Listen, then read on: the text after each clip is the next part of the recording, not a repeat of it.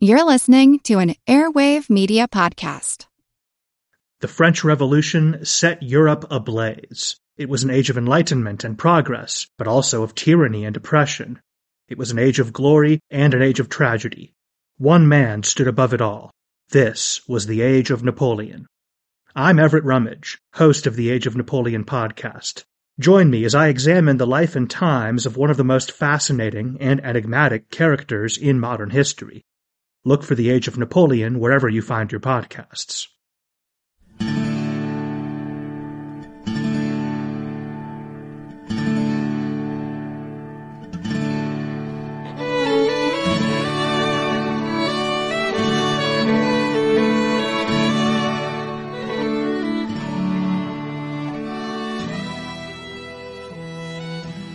Hey everyone, welcome to episode 104 of our Civil War podcast. My name is Rich.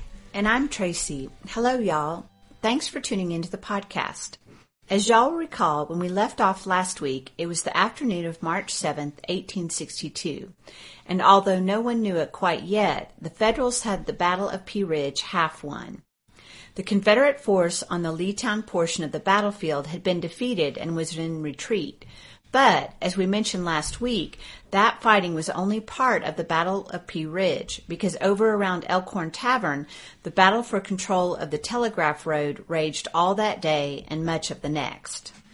Last week, we talked about how Federal Commander Samuel Curtis had dispatched Grenville Dodge's 1st Brigade of the 4th Division, led by Eugene Carr, north to Elkhorn Tavern to counter the rebel threat to the Army's rear. Carr intercepted the enemy force, led by Earl Van Dorn and Sterling Price, as it was advancing through Cross Timber Hollow, immediately north of the tavern. If you want to picture a map of this part of the battlefield in your mind's eye, just picture the Telegraph Road running north-south. So you have the Telegraph Road running from the top of your map to the bottom of your map. Then at Elkhorn Tavern, another road, the Huntsville Road, comes in from the east and joins the Telegraph Road. Then, just a bit south of the tavern, maybe 500 yards, the Ford Road comes in from the west and joins the Telegraph Road. And there really was a tavern at Elkhorn Tavern. It was a large, white, 2-story building with a huge set of antlers fixed atop its roof. The tavern and its outbuildings were located in a sizable clearing on the Telegraph Road near those two important road junctions, with Huntsville Road and Ford Road. South of Elkhorn Tavern was the Federal Army's main position along the Telegraph Road at Little Sugar Creek, where Samuel Curtis had anticipated meeting the Confederate advance. But Earl Van Dorn had used the Bentonville detour to circle around behind the Federals from the west. Y'all recall that part of Van Dorn's army had split off and used the Ford Road, but that part of the rebel army was defeated near Leetown, and 2 Confederate generals, Ben McCulloch and James McIntosh, were dead. However, the part of the rebel army that had stayed on the Bentonville detour had succeeded in reaching the Telegraph Road north of Elkhorn Tavern, deep in the Union Army's rear. Led by Van Dorn and Sterling Price, those Confederates, perhaps 5,000 men, then moved south on the Telegraph Road toward the tavern. But just north of Elkhorn Tavern, in some extremely rugged terrain called Cross Timber Hollow, the advancing rebels ran into Carr's Federals. So that just about brings us back up to speed with where we left off with the story last week, the part of the story at Elkhorn Tavern. Carr's Federals have come up the Telegraph Road from Little Sugar Creek just in time to stall the rebel advance in Cross Timber Hollow, just north of the tavern. The Confederates now face the difficult task of fighting their way up out of the hollow in order to reach the clear ground around Elkhorn Tavern. After Federal reinforcements arrived on the scene, there was a lull in the fighting as both sides adjusted their lines and prepared for the Confederates' final push that Carr knew was coming. Just before the lull in the fighting, at about 2 p.m., Van Dorn received his first indication that all might not be well with the other part of his army. An officer informed Van Dorn that McCulloch's troops were heavily engaged on the Ford Road. Before this, Van Dorn had been anticipating the other part of his army would come in on the Ford Road and hit the Yankees at Elkhorn Tavern from the west. but now this new report cast doubt on that happening. At about the same time, about 2 o'clock, Sterling Price was wounded. He was hit in the right arm and side, but refused to leave the field, only having his aides bandage the arm with handkerchiefs. Meanwhile, Samuel Curtis had been reluctant to believe that the rebel activity in his rear had been anything except a diversion. But after dispatching Carr back to Elkhorn Tavern, and after visiting the spot himself, and since by 2 p.m. there was absolutely no sign of any Confederates at Little Sugar Creek, well, Samuel Curtis finally decided he needed to send most of his remaining forces north to Elkhorn Tavern. But would he be in time? At 4:30, with Van Dorn controlling the right wing and Sterling Price the left, the all-out Confederate assault on the thin Federal line at Elkhorn Tavern brought the fighting in Cross Timber Hollow to its climax. The stubborn Federals needed to hang on until reinforcements arrived from Little Sugar Creek, while the rebels knew they had to drive the enemy back and gain a foothold at the tavern. For a few short moments, Carr's Federals seemed to hold their ground, but the advancing rebels were too numerous and too determined to be denied. As the Confederates erupted up out of Cross Timber Hollow, the Federals defending Elkhorn Tavern were in danger of being surrounded and overwhelmed. So Carr ordered a withdrawal to a fence line on the south side of the tavern. The Confederates had captured Elkhorn Tavern, but there the momentum of their attack petered out. Units were intermingled since the difficult terrain had wreaked havoc on alignment, and then, too, fatigue and hunger were finally catching up with the rebels. Many of the desperately tired Southern soldiers wandered around the tavern and its outbuildings in search of food. With only 30 minutes of daylight left, the Confederate attack at Elkhorn Tavern faltered amidst growing confusion and disorganization. It was just then that Samuel Curtis arrived on the field and took command of the fighting. With darkness falling, Curtis launched a counterattack that made some headway but failed to dislodge the Confederates from their newly won foothold on the ground around Elkhorn Tavern. But the Federal line had held. Earl Van Dorn had finally taken the area around the tavern, but he hadn't won a victory. The Federals had been pushed back, but Samuel Curtis had kept his head, met the threat to his rear at Leetown and at Elkhorn Tavern, and he hadn't been defeated. What each commander was able to do tomorrow would decide the winner of the battle. At the end of the first day of fighting, the battle was essentially a draw, which was still a remarkable achievement for the Federals. In his book, The Battle of Pea Ridge, The Civil War Fight for the Ozarks, James R. Knight writes, quote, "Although it wasn't planned, Curtis just reacted to events as they unfolded. What he and the Federal Army managed to do on March 7th was remarkable. Over the course of 8 hours, while engaged in 2 separate battles, they had reversed the entire army, and the supply train had been moved to safety. By the morning of the next day, the rear area had become the front line. The army had moved back 2.5 miles and turned almost 200 degrees and was now facing northeast." End quote.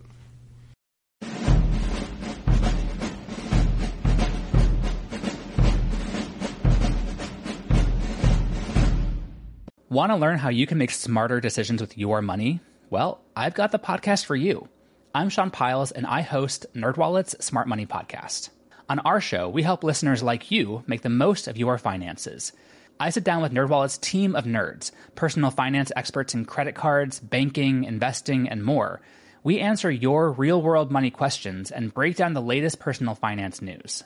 The nerds will give you the clarity you need by cutting through the clutter and misinformation in today's world of personal finance. We don't promote get-rich-quick schemes or hype unrealistic side hustles. Instead, we offer practical knowledge that you can apply in your everyday life. You'll learn about strategies to help you build your wealth, invest wisely, shop for financial products, and plan for major life events. And you'll walk away with the confidence you need to ensure that your money is always working as hard as you are. So turn to the nerds to answer your real-world money questions and get insights that can help you make the smartest financial decisions for your life. Listen to NerdWallet's Smart Money Podcast wherever you get your podcasts. History never says goodbye. It just says, see you later. Edward Galeano was right when he said that. Events keep happening over and over again in some form. And that's the reason I produce the podcast, My History Can Beat Up Your Politics. What is it? We take stories of history and apply them to the events of today to help you, perhaps, understand them better. We are also part of Airwave Media Network. I've been doing the program since 2006. That's a long time, and the show has a long name. My History Can Beat Up Your Politics. Find me wherever you get podcasts.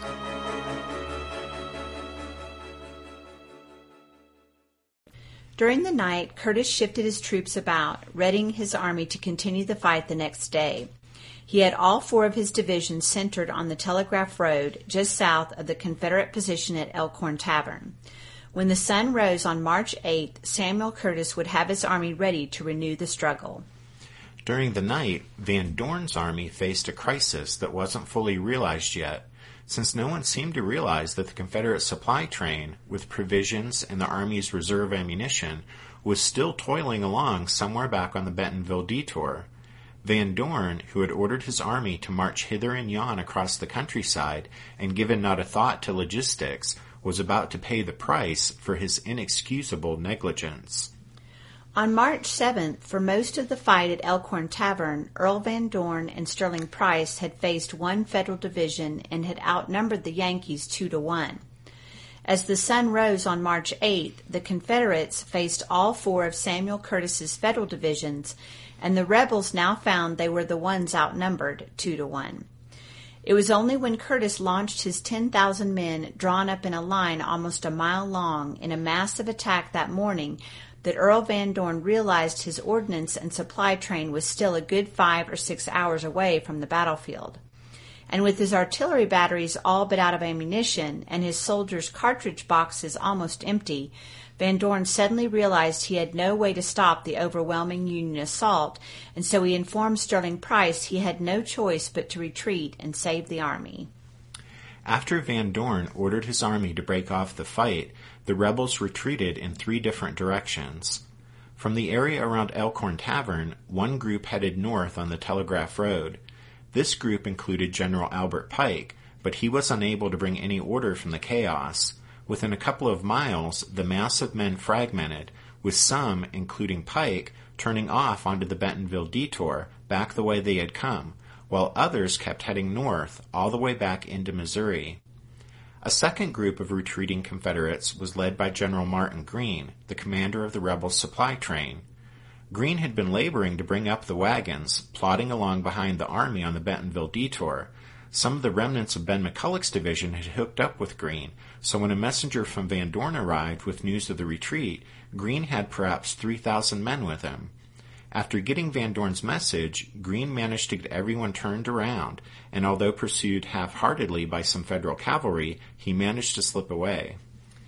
Meanwhile, the main elements of Van Dorn's army went east on the Huntsville Road. Van Dorn and Sterling Price led what was left of Price's Missourians, plus several units of McCulloch's division out to the southeast. The mass of men had traveled several miles before they realized the army was retreating instead of just shifting position.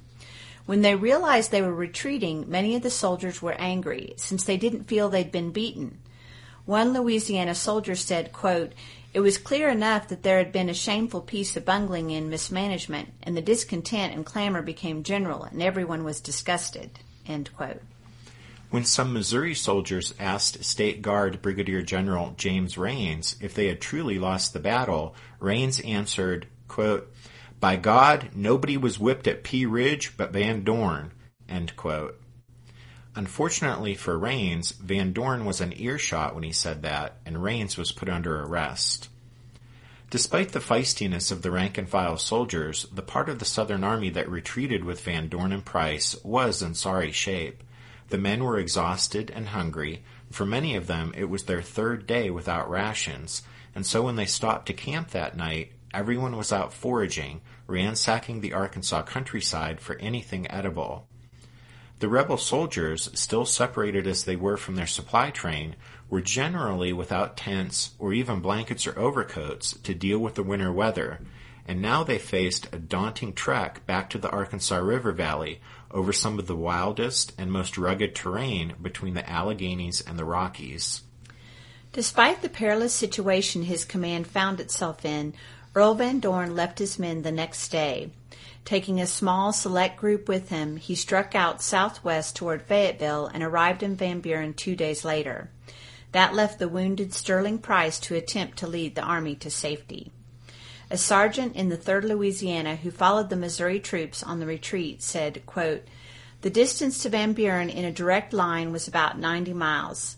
This would have been nothing if there had been anything like a good road and tolerable weather, but to reach it we might have to traverse twice that distance. The White River and its many tributaries was in the way. There were no roads or bridges. The country was mostly hills covered with scrub oaks, rocks, rivers, and creeks, and so poor, as some men expressed it, that turkey buzzards would not fly over it. The weather had now set in worse than the dead of winter, cold biting winds, sleet, frost, and snow. Price's army had preceded us, clearing the country of everything that could be eaten by man or beast, even to the last acorn, which seemed to be the only thing the country produced." End quote.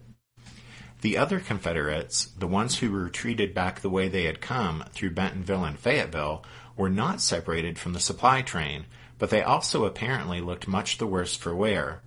One minister who watched the rebel soldiers stream back through Fayetteville wrote that, quote, "Now the army was a confused mob, not a regiment, not a company in rank, save 2 regiments of cavalry, which, as rear guard, passed through near sundown. The rest were rabble rout, everyone seemingly animated by the same desire to get away." End quote. For over a week, thousands of men in hundreds of small groups trudged over the crest of the Boston Mountains and down into the Arkansas River Valley, where the Confederate winter camps were located. Samuel Curtis and his victorious Federals stayed in the Pea Ridge area for 10 days after the battle, until Curtis was satisfied that the rebel army was truly gone. The Federals then fell back up the Telegraph Road to Keatsville, Missouri. Officially, Curtis's army suffered 1,384 casualties, with Carr's division accounting for over half the losses during its stand at Elkhorn Tavern on March 7th. Confederate casualties during the battle were never officially reported, but were probably around 2,000, with many hundreds more lost during the approach march to Pea Ridge and in the awful retreat back to Van Buren. Once back at Van Buren, the Southern Army began to recover from its ordeal and slowly regain something of its strength and organization. Earl Van Dorn began planning for another grand offensive, but on March 25th, he received orders from Albert Sidney Johnston to bring his command to Corinth, Mississippi, where Johnston and P.G.T. Beauregard were massing troops to strike at a federal army that was concentrating just across the Tennessee state line at a place called Pittsburgh Landing. With those orders to Van Dorn to move his army east of the Mississippi River, Albert Sidney Johnston was essentially ceding northern Arkansas and southern Missouri to the Yankees for the foreseeable future. Van Dorn would move his army east, but would arrive at Corinth too late to take part in the Battle of Shiloh. Confederate General Thomas Hindman will raise another rebel army in northwest Arkansas later in 1862 with the goal of threatening Missouri again, but he'll be defeated at Prairie Grove in December. After that, no organized Confederate force will threaten federal control of Missouri for the next 2 years. Samuel Curtis was nominated for promotion to Major General after the battle on March 27th, but sadly, on that same day, he learned that his daughter, Sadie, had died of typhoid in St. Louis. Curtis would also take his army east, shadowing Van Dorn's movements at first, but then he struck south through the countryside of eastern Arkansas, finally arriving at Helena on the Mississippi River on July 12th. In September, Major General Curtis was given command of the Department of Missouri, but after some abolitionist remarks of his offended Missouri Governor William Gamble, Curtis was reassigned to the Department of Kansas and Indian Territory. Curtis's reassignment was purely due to politics, with Abraham Lincoln saying, quote, "One of them had to go, and as I could not remove the governor, General Curtis lost his command." End quote. In his book, The Battle of Pea Ridge, The Civil War Fight for the Ozarks, James R. Knight assesses the 2 days of fighting in the wilds of northwest Arkansas by writing, quote, The Pea Ridge campaign pitted a young, dashing, and aggressive cavalryman and Indian fighter against an older engineer and administrator. For both of them, it was their first major engagement. The cavalryman and Indian fighter rushed to battle, pushing his men and trusting more to speed, good fortune, and bravado than to organization and planning. In doing so, he exhausted his men, divided his army, and lost control of his logistics. His men fought valiantly, but could not overcome the odds that haste, mismanagement, and bad luck stacked against them." End quote. Knight goes on to point out that the old engineer, on the other hand, kept control of his army, and during the battle, he didn't panic when confronted by the enemy's unexpected moves, but instead maneuvered promptly to meet them, turning his entire army completely around in the middle of the fight. Knight concludes by saying, quote, "The Battle of Pea Ridge was fought in an obscure place across the mighty Mississippi from what were considered the more important theaters of the war, and it was overshadowed by the Federal victories at Forts Henry and Donelson 2 weeks earlier, and then by Shiloh a month later. Seldom in the war, however, did the control of so much vital territory depend on the outcome of one battle. Though none knew it at the time, Samuel Curtis's victory at Pea Ridge ensured federal control of Arkansas, north of the state's namesake river, and the entire state of Missouri for the rest of the war. More than 85,000 square miles." End quote.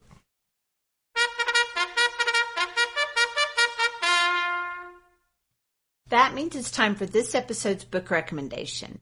But actually, our recommendation this time isn't a book. It's an album by a fellow named Clark Hansbarger called Dream of a Good Death, New Songs of the Old War.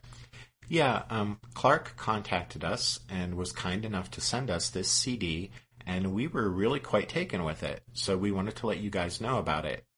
It's 10 songs, and the title, Dream of a Good Death, was inspired by Drew Gilpin Faust's book, This Republic of Suffering, Death in the American Civil War, and many of you might be familiar with that book already. Anyway, in the liner notes to the CD, Clark writes, "Dream of a Good Death is a folk opera of sorts. I first intended to tell a story of the Civil War from a variety of perspectives, but eventually settled on Southern narrators, not because of any sympathy for their cause, but for the texture of their voices and the irony of their tales." And Rich and I were really impressed not only with the quality of the music, but also with the amount of historical research that obviously went into each song. Clark really did his homework for the topics covered in the songs on this CD. Anyway, we hope you check out Dream of a Good Death, New Songs of the Old War by Clark Hansbarger, and we'll put a link to his website on our site and also on Facebook. But as always, you can find all of our book recommendations, or in this case, a CD recommendation, by going to the podcast website, which is www.civilwarpodcast.org. We wanted to let y'all know that we've released the 4th Members episode. We used the Members episodes this month to look at what Jefferson Davis was doing in 1861 after the start of the shooting war. And then we'll use next month's Members episodes to look at Abraham Lincoln's activities during 1861. And we do want to say a special thank you to new members of the Straw Fit Brigade, Simon, Steve, and Peter, who joined this past week. And with that, we'll say thank you for listening to this episode of The Civil War, 1861 to 1865, a history podcast. Next week, we'll head back east to Virginia and start to talk about the first battle in history between 2 ironclad warships. So we hope y'all will join us for that. But until then, take care. Thanks, everyone. Bye.